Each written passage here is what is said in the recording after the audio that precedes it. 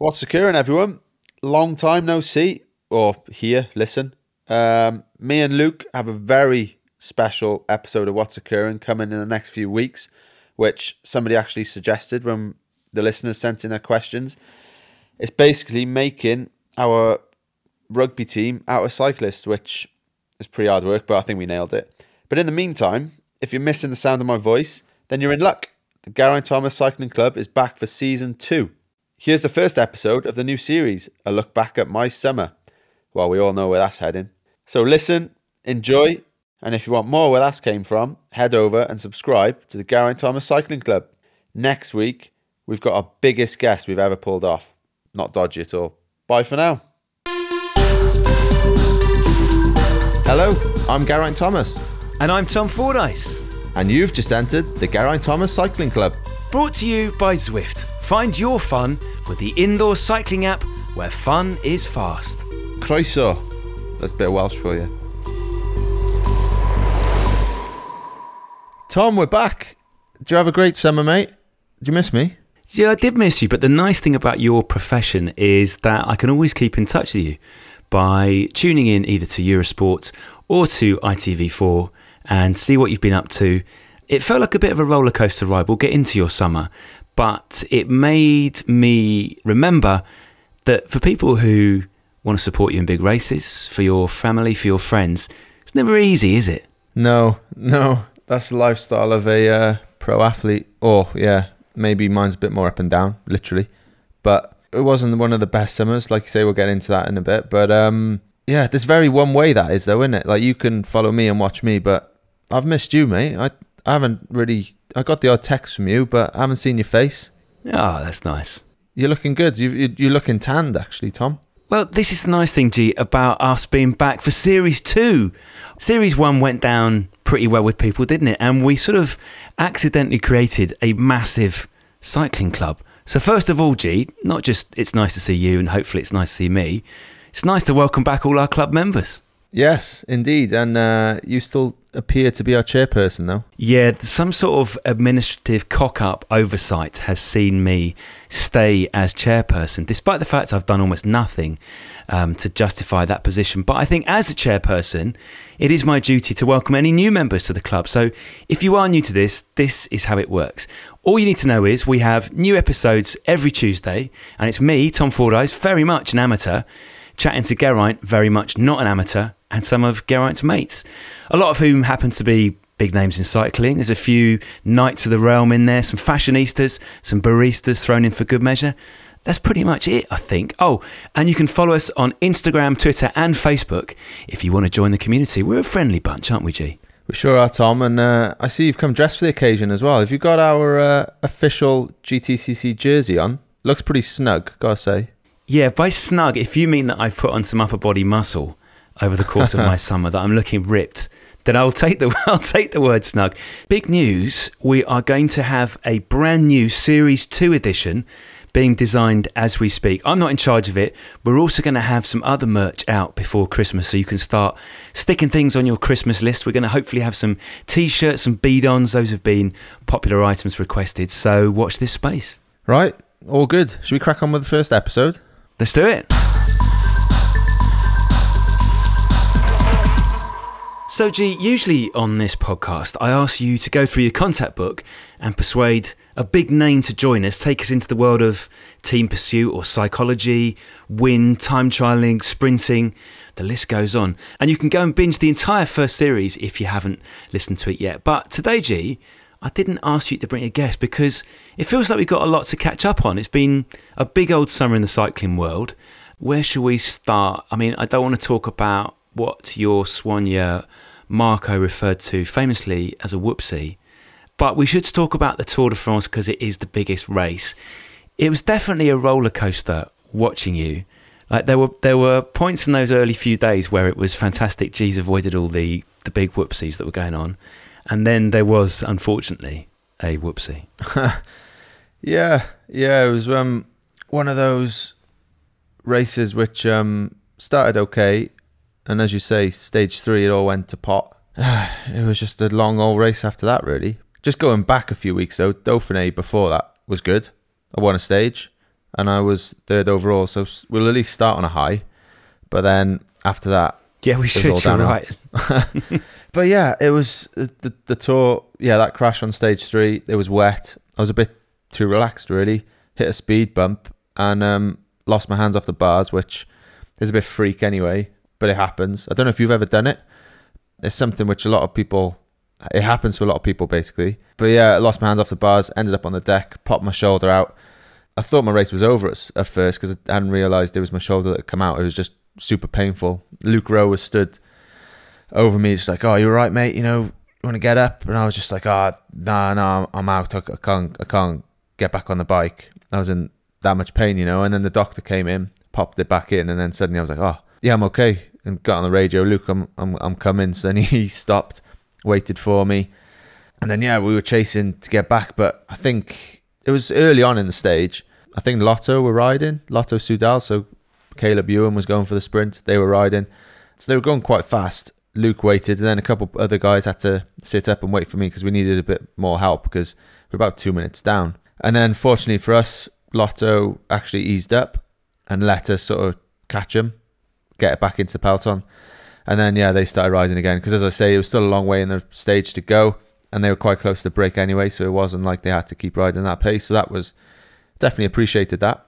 But it was a long day. As I say, it felt a lot better once the shoulder was back in, but it still wasn't nice. I wouldn't say it was very comfortable. And then in the final, just all hell broke loose. As I say, I was sort of at the back a lot of it because, I was feeling pretty vulnerable. I was hurting a bit, so I didn't want to be fighting in the mix again. And then there was 3 big crashes, but I ended up actually moving up the GC, which was kind of strange because then I didn't get caught up in those crashes. And obviously Roglic, a few other guys who were in front of me lost time, and I didn't in the end. So I popped my shoulder out and gained time. So, but then the rest of the tour was just, it was hard. Not going to lie. It was up and down. And it was more mentally than anything. That was the hardest bit. Yeah, I bet it was, G, because there was that period earlier in the summer where obviously you'd done all your training. We'd heard about that in Series 1 and we'd spoken to you in different locations around Europe as you were getting ready for the summer.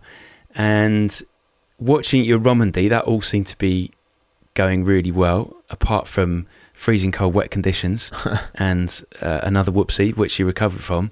So at that point, did you, because I wondered from the outside, because it was so cold and wet, whether the efforts you put in there held you back in the weeks to come or had an effect on you?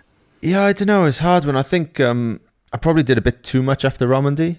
I remember at the Dauphiné, I just felt a bit flat the first few days and then sort of came into it and was good at the end. But I think just needed to hold back a little. But in that crash, by the way, the one in Romandy, sorry, C-word, we're not saying it, are we? The Michael Woods one. Yeah, my hands were freezing cold. I just changed gear and I didn't realise I wasn't actually holding the bars properly. I just couldn't feel my hands. So I got up to sprint and I wasn't holding properly and just pulled my hand off the bars. It looked ridiculous. It is ridiculous, really. You never sort of think that would happen. Anyway, that happens and I have sore ribs for a while. And then about 2 weeks later, the guy that comes round to my apartment here cracked my back and then my ribs were super sore again. I was like, wow, that's sore. Don't do that again. Hang on, this guy is cracking your back. Just to clarify, he's meant to crack your back. He's an osteopath. He's not just some random Monaco resident who's come around and cracked your back. No, he's qualified. He knows what he's doing. But so this was 2 weeks after Romandy, and then obviously I go to Tenerife, big training camp there. As I say, maybe did a little too much. Maybe should have held back a bit. But then do Dauphiné, then go to the Tour, have this other little whoopsie. 2 days after the Tour crash, I go just for some scans just to see if they can see there's any damage, roughly if they can tell how long it's going to take to recover. Just hopefully get a bit of positive news really and be like, look, it's going to be sore, but it's going to heal relatively quickly considering you're doing the Tour de France. Anyway, they were like, oh yeah, it's all good. It seems to be stable. There's no new fractures, blah, blah, blah. That's all good. And they were like, but by the way, have you broke your ribs recently? I was like, what? I don't think so. And then they showed the scan and you could see I guess it's brighter in white. It shows healing bones. I think that's what it was. And he was like, yeah, you've broken 3 of your ribs and then whatever numbers they call them and stuff. So yeah, I broke my ribs in Romandy. Either that or this bloody guy off the street came and cracked my back and cracked my ribs at the same time. But so yeah, I learned that, which was, well, that sort of explained why they were sore. That news was like, okay, I'll crack on. I was still sort of hanging in there in GC. We'll try and just keep pushing. Hopefully I'll recover. But then stage 8 comes round. Started out the gun, full gas. I was suffering from the start. I actually lost contact. I was in like the gruppetto with Luke Rowe and the bigger guys, the sprinters. We were like, oh, I'll be okay. You'll settle down once the breakaway goes and we'll be able to get back. Turns out they just raced full gas for, well, it was all day. So we never came back and I lost 20 odd minutes and that was my tour over really. So that was the hardest point mentally because, as you say, you know, from January, it'd all been about the tour. I'd spent so much time away from family. Been weighing out my pasta for 6 months. You know, eating salad and fish, and like obviously I enjoy it in a way, but at the same time it's hard. Like obviously time away from family is the hardest, but you know, when you're on the regime and you're like cutting out everything, and you know, I kind of go all in. You know, I don't touch any chocolate or any crisps or don't drink, and I think I've said before, inside I'm a little fat boy really. I love a bit of naughty food, you know, or a good drink. You put it to one side because you're sacrificing like for the bigger goal, and for it all to just end so abruptly, like because of that crash, and then to lose that time that day, it was proper low point. And then that night I heard that Roglic was going home. I chatted to him a bit, well, for like a couple of minutes really, because we were both pretty down. Whereas we were crossing the line on stage 8, like 20 odd minutes behind the winner, we were both just like, this is crap, innit? In a way, it kind of made it a little easier because someone else who had sacrificed so much was in that same position, and you could kind of relate to each other and bitch about everyone to each other. Yeah, that night then I heard he wasn't starting. I was like, wow, is that the right thing to do? Maybe I should do that, you know, go home, rest, recover, come back for the Olympics and maybe target the Vuelta, which is what Roglic did. Worked out pretty well for him. I stayed because I didn't just want to quit either, you know. I was, the team were still had high hopes of doing well and didn't want to just abandon them. And then I was thinking, you know, if I just stay here, I'm going to get looked after the best. You know, there's physio, massage, a chef, you know, good racing. It's 6 and 2 3s, you know. Hindsight, I definitely should have probably done what Roglic did, but hindsight's wonderful, innit? And I always think you can't regret the decisions you've made at the time when you've sort of, that's what you believe is the best thing to do.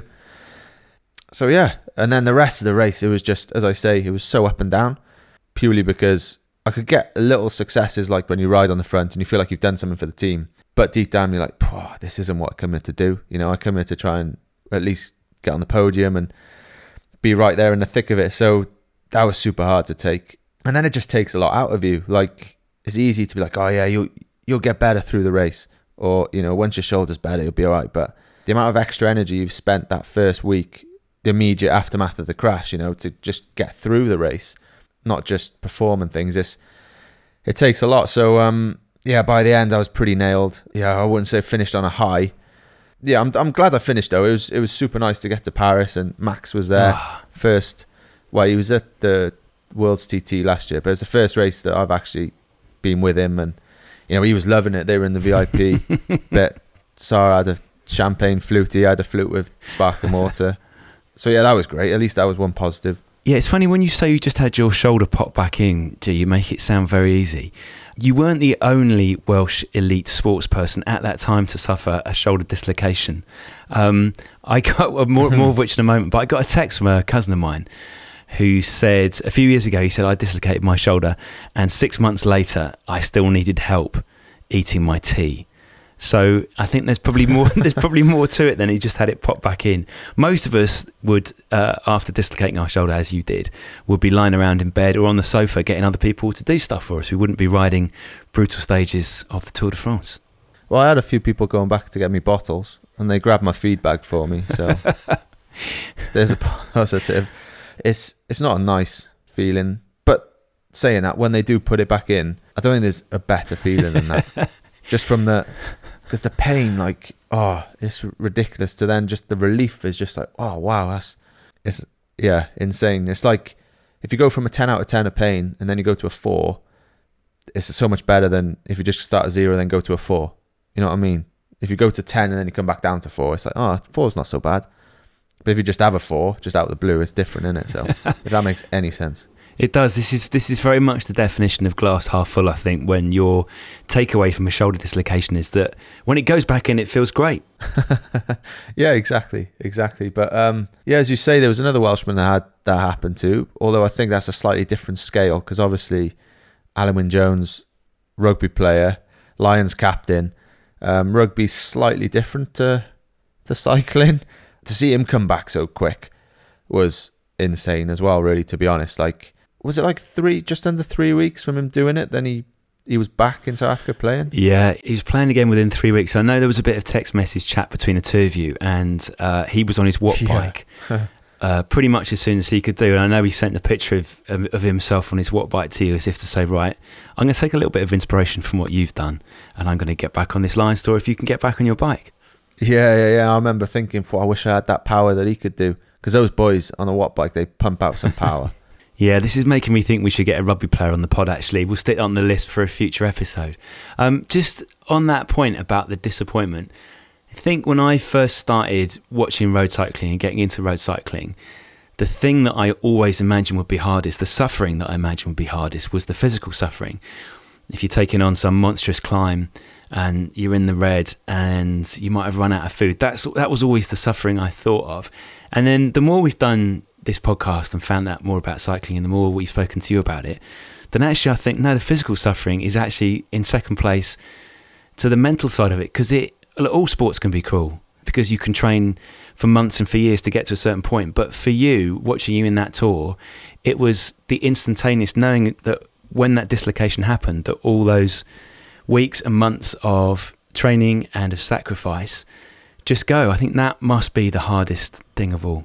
Yeah, definitely. Like, the physical side it's not easy, but you can kind of learn to sort of enjoy it. You know, it's just the norm almost. But the mental side, like you say, is the side which you kind of neglect almost, you know, and it's the hardest bit for sure. I think that's the difference, because everyone is so good, you know, especially in elite level.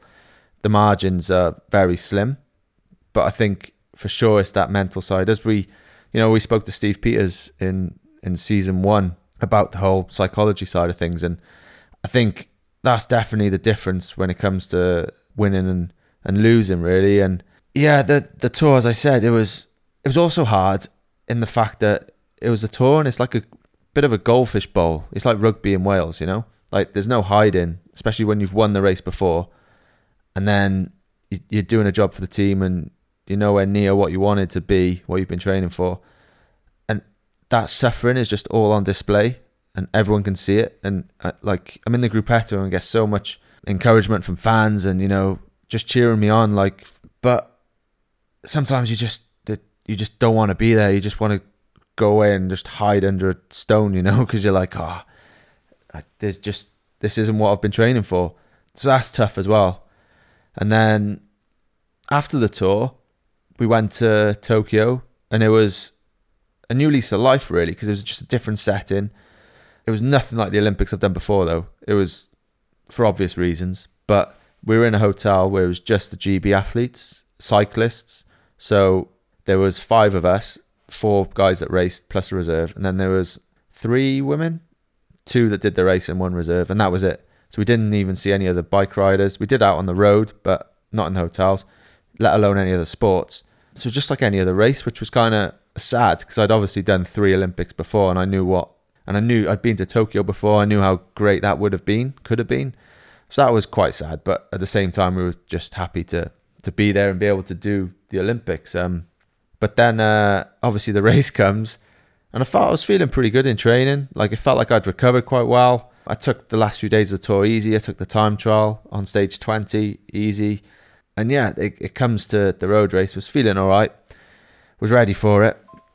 We had a decent team, so it was just like, right, we're going in there to win and at least try and get on the podium. And then, yeah, after about 100k, Teo, a teammate, just hit something on the road. It's kind of like a metal strip. It was kind of a bit strange. I don't know what it was for, but it was in the middle of the road.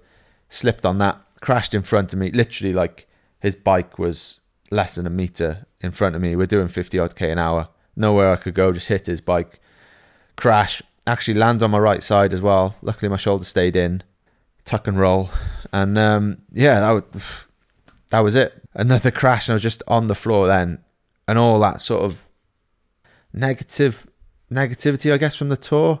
And then I kind of put that behind me and was really positive and, was in a new frame of mind. And then that negativity just came flushing back then. I was just like, what the hell is going on? Like, why is this happening? Yeah, I was hurting and tried to help the guys, constantly going back for bottles and drinks and that because it was obviously hot. Got to the finishing circuits, did a bit and then swung off and didn't finish the road race. So it was, to talk about kick a man when he's down, that was even tougher to take, to be honest. This is a very encouraging first episode, Tom. This is very it's uplifting. Happy, isn't it? It's uplifting. For Welcome to season 2. Listen to how shit my summer's been. You're always so stoical when you see the post race interviews or when you see you unfortunately on the ground. There's an expression of yours now that I'm quite used to, which is sort of phlegmatic but pissed off at the same time. But when you talk about that negativity, when does it actually come out? Because it's obvious how much it means to you and you put a brave face on. Is it when you're talking to Saar when you get home? Because I think most of us would get tearful at some point and it would just come out. Sometimes these things come out at the weirdest points, don't they? Where you're not expecting it. You might have a night out and you have a few beers and then the beers for some reason turn on the waterworks and it all comes out when you don't expect it. Yeah, it's hard because Saar finds it hard as well, because we did the episode with Saar, didn't we, season 1 as well, and when she's there sat on the sidelines watching, it's stressful and hard to take, and she can be with her mum and dad and they talk about anything. They talk about the weather for 2 hours, anything other than what's actually going on, and they all know they're avoiding it but they don't want to talk about it. So sometimes I kind of guard it from her as well, especially when I'm in the race. Afterwards you kind of can speak to her properly about it, but it's one of those. To be honest, I kept it to myself more during the tour and before the games, but then after that road race it was just like I was just like, what have I done in a previous life? I must have been a right knob to deserve that. But I don't know, it was, and back home I won't go into details and stuff, but it was a bit stressful stuff going on at home at that time as well. So, it was horrendous, like especially being stuck in Tokyo away from a family as well. So, those things added up was just not the best place. And but the thing is, the immediate aftermath, that's the worst part. And you kind of need time to just be pissed off and annoyed and upset. But then you wake up the next day and you're kind of like, right, okay, let's put that behind me. I've still got the time trial. 3 days time. The road race was Saturday, time trial was Wednesday. Yeah, you just try and be positive about it and you move forward. You just focus on the TT and you just tell yourself you're going to be okay, and you tell yourself, no, I'm actually feeling all right.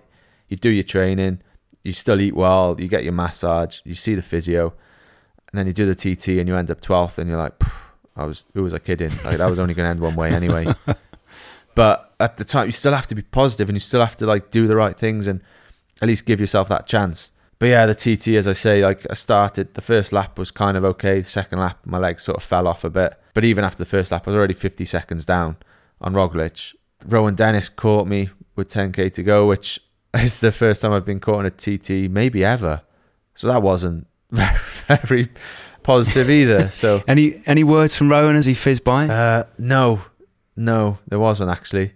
But he ended up with bronze, so that was great to see. Obviously, he's a teammate with Ineos with me, and he was on our pod. So yeah, to be honest, it was hard to take positives at the time, but when you look back, it's kind of like, well, at least I gave it everything, and I got to the start line in the best shape I could at the Tour, and then even the Olympics, like the road race and the TT, I started both those races with the best of the situation I was in. It's hard to take though. Even now, it's still like, I'm glad that I've had that time off though to, get away from everything. Like when the season was over, could go away and just relax and forget about cycling.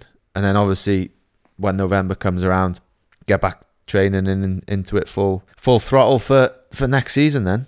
Come out swinging. I remember you telling me after that one of the reasons you celebrated your Tour de France win in 2018 properly was that when you win other races in the cycling calendar, then there's always another race just around the corner. It might be 2 or 3 days later if you're doing the Spring Classics. It might be a week later. There might just be you win a stage one day and the next day you're rolling off and you're back with the rest of the race again. But I suppose you can flip that round as well. And when something goes wrong, it's almost that regularity. There's always another race to take your mind off it. There's always another target. There is always another season, at least for a little bit longer. I wouldn't say you're a spring chicken. You're maybe a summer chicken now. Is that fair?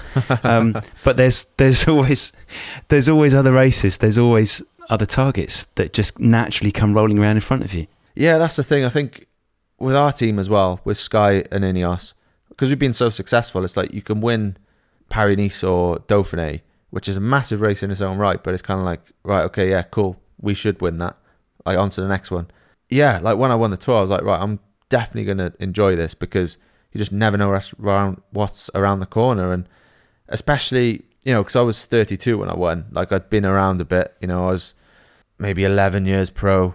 I understood, like, what it takes to do that. It doesn't just happen. And obviously, some young kids have done super well. Pogacar, he's won 2 already and he's, 23?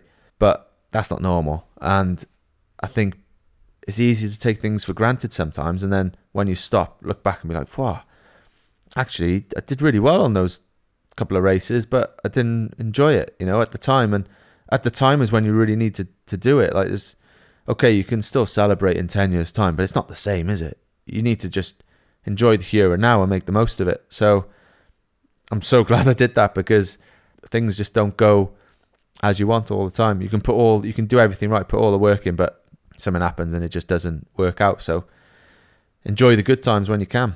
Right, G, you mentioned earlier on in this podcast that my official GTCC club jersey was looking a little snug.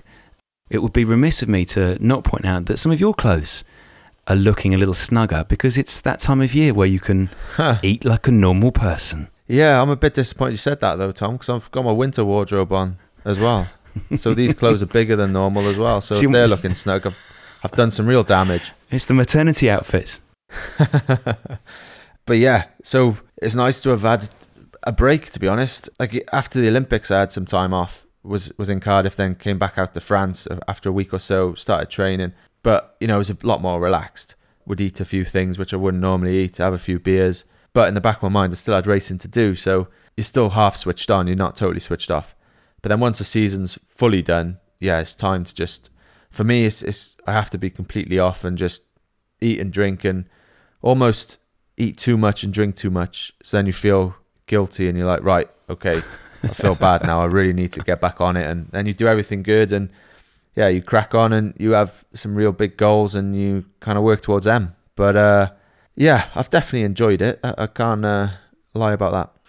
On Christmas Day, where all rules are off in terms of what you can eat and drink at what point of the day, like Christmas, you can legitimately have a gin and tonic at 9:15 in the morning, or if you fancy it, you can eat 8 pigs in blankets at 11:15.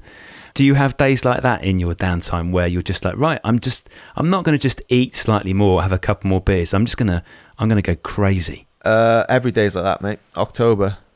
Every day's like that. No, definitely. You might have I'll say a barbecue, but I'm obviously not in the UK for all of October. But we were in Crete for a bit, so have a barbecue, have some good meat and stuff, and yeah, you just start drinking at 12, and yeah, you finish at whatever time. But as I say, that's sort of my release. That's what I need. You need to sort of get to that stage where you want to get back on the bike, and then you still wait another week or two.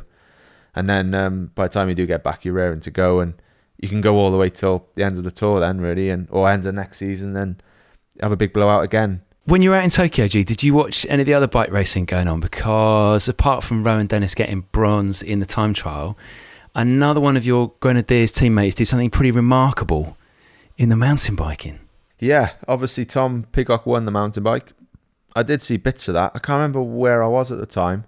I was definitely out in Tokyo because we were on the same flight home, me and Tom, and Andy Murray, actually. But yeah, Tom, unbelievable. Did Tom get bumped up to business? did he get as a gold medal winner? Did he get bumped up front of the plane and he's turning left, you're turning right? Well, luckily I was business as well, but I don't know if he went into first. I'm not sure. Yeah, no, it was great to see Tom do so well. Mathieu van der Poel was a big favourite alongside him, and he ended up crashing out, and Tom just rode really well, held his nerve, and unbelievable, really. So yeah, it was great to see him win. Billy Carapaz also won the road race, so yeah, it was a decent sort of games for Ineos. Yeah, obviously Tom being British, though, that was great to see. And then when I got back, the BMXing, that was incredible. Wow, like just some of their stories as well, from like their backgrounds and stuff, how they got into it and all that. But then also just the way they performed was just incredible, and that was great to see. Like the freestyle stuff, that's pretty insane, isn't it? I mean, this level of enthusiasm, G, for different disciplines of cycling is making me think that we should get some of these people on as future guests. I know you weren't massively keen on my idea of a cyclocross special, but I'm sure you could sort out Tom Pidcock. And I mean, a BMX special would be a nice touch, wouldn't it, on this show? Yeah, most definitely. I only didn't jump on the cyclocross thing because I just wanted to assert my authority over you, really. But yeah, I think we should definitely get some mountain biking, BMX, and maybe some cyclocross as well. Who knows?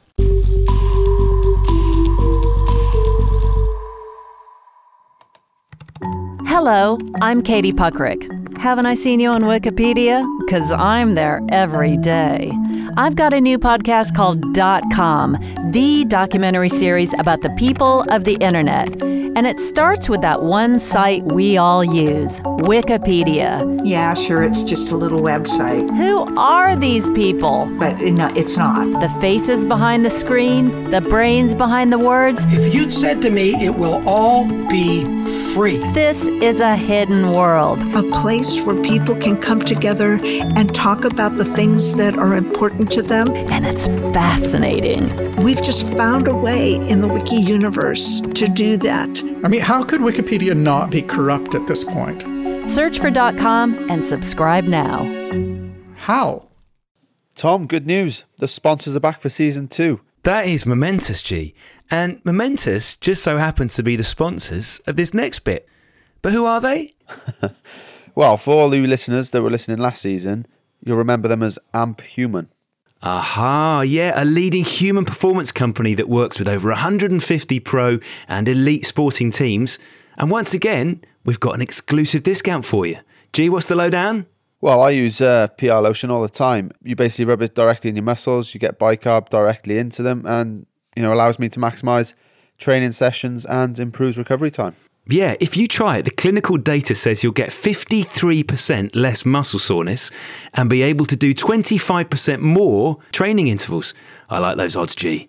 So if you fancy slapping it all over your legs before your next big ride or workout, go to livemomentous.com. So that first bit, all one word, LIVE, then MOMENTOUS.com.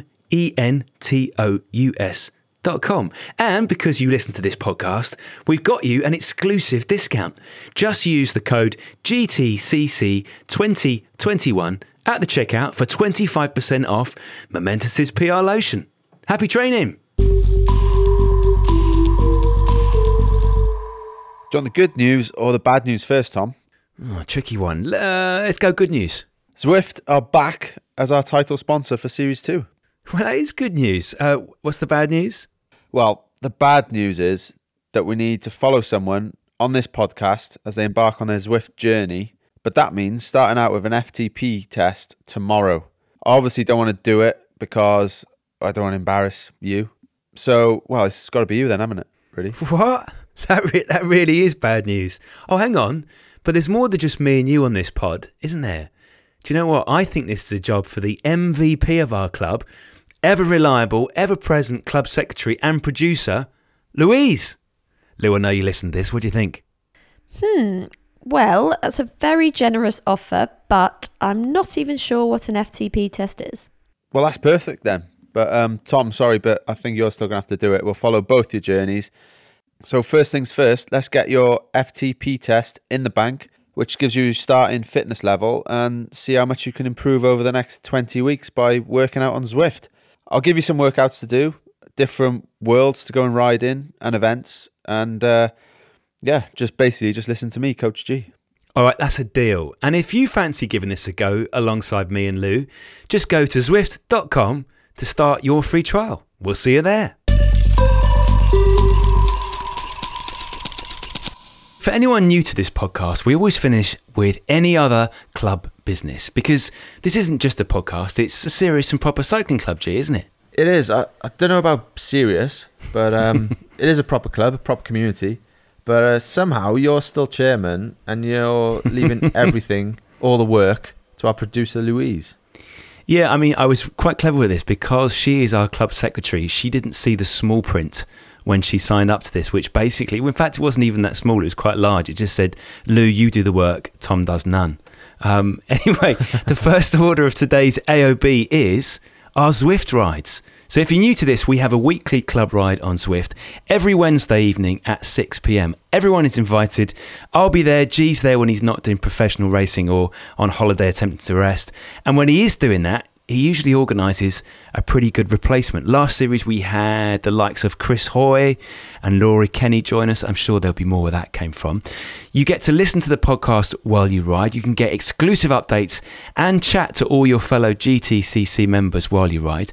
Come and give it a go. Gee, you're not going to go too fast, are you? No, not too fast at all. I'll try and ride pretty steady. I'll mix up the pace a bit as well. I might ride at the front for the first 10 minutes or so, then drop to the back and, try and see everyone virtually.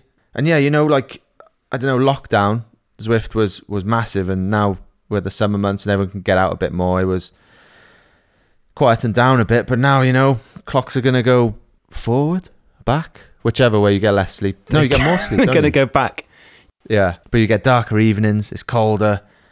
Jump on Zwift with us, have a bit of a crack. What time is it? 6 o'clock every Wednesday. And also, G, and this is maybe the most stirring thing of all to have happened since we started the GTCC.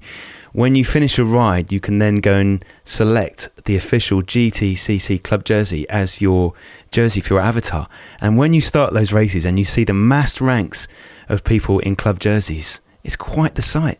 And as I said, Tom, now the world's opening up a bit.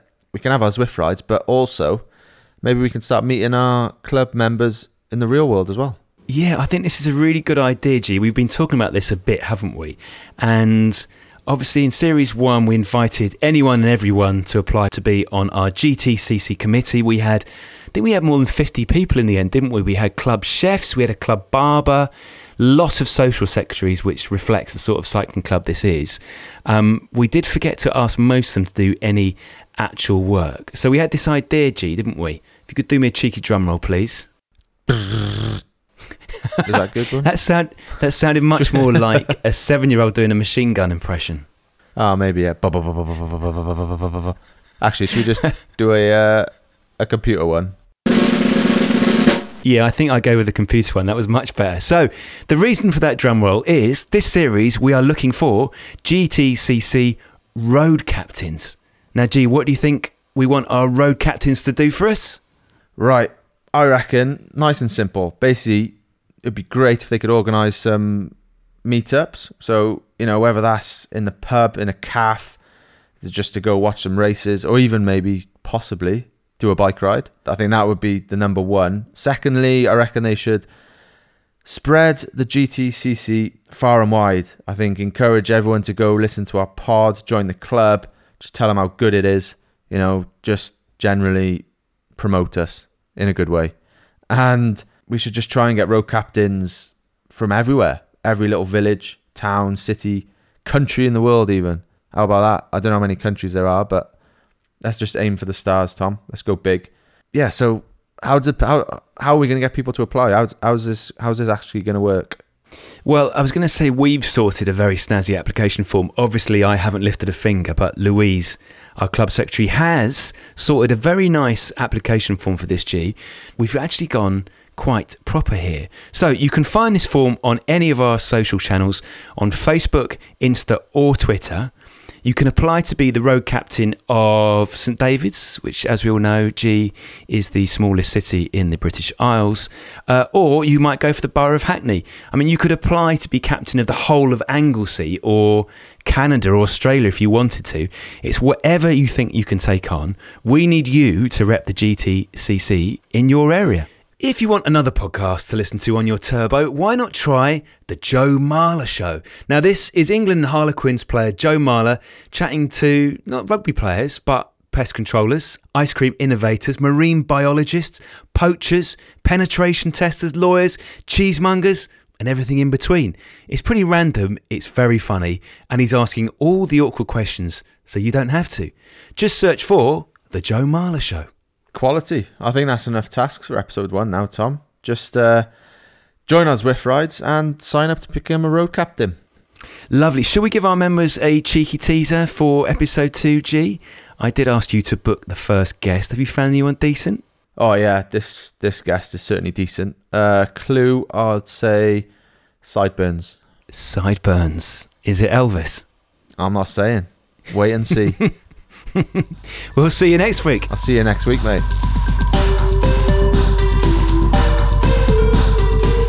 That was the Geraint Thomas Cycling Club. Thanks to Club Secretary Louise Gawilliam, Head of Music Emma Hickman, Head of Social Fionn Clark, and our Honorary President Mike Carr. Most of all, thanks to you for listening. We'll see you next time.